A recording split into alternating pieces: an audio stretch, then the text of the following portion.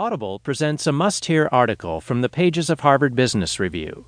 When you're finished listening, be sure to go to audible.com and enter Harvard Business Review in the search box. You'll find our extensive HBR archive and learn how to subscribe to our monthly audio edition. Now, in why sustainability is now the key driver of innovation, Ram Nidumolu, the founder and CEO of Innovastrat, C.K. Prahalad, a professor of strategy at the University of Michigan, and M.R. Rangaswami, founder of the Corporate Eco Forum, report on how being environmentally friendly is more than just a corporate social responsibility. It's the road to innovation.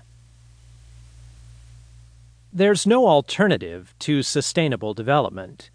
Even so, many companies are convinced that the more environmentally friendly they become, the more the effort will erode their competitiveness. They believe it will add to costs and will not deliver immediate financial benefits.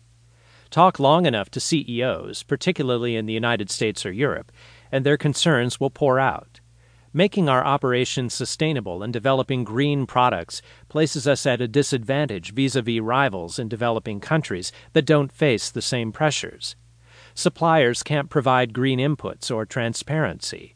Sustainable manufacturing will demand new equipment and processes, and customers will not pay more for eco-friendly products during a recession. That's why most executives treat the need to become sustainable as a corporate social responsibility, divorced from business objectives. Not surprisingly, the fight to save the planet has turned into a pitched battle between governments and companies, between companies and consumer activists, and sometimes between consumer activists and governments.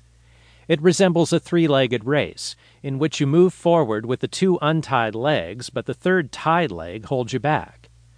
One solution, mooted by policy experts and environmental activists, is more and increasingly tougher regulation. They argue that voluntary action is unlikely to be enough. Another group suggests educating and organizing consumers so that they will force businesses to become sustainable. Although legislation and education are necessary, they may not be able to solve the problem quickly or completely.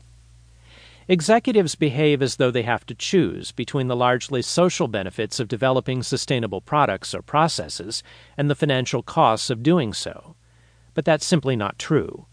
We've been studying the sustainability initiatives of 30 large corporations for some time. Our research shows that sustainability is a mother lode of organizational and technological innovations that yield both bottom-line and top-line returns. Becoming environment-friendly lowers costs because companies end up reducing the inputs they use. In addition, the process generates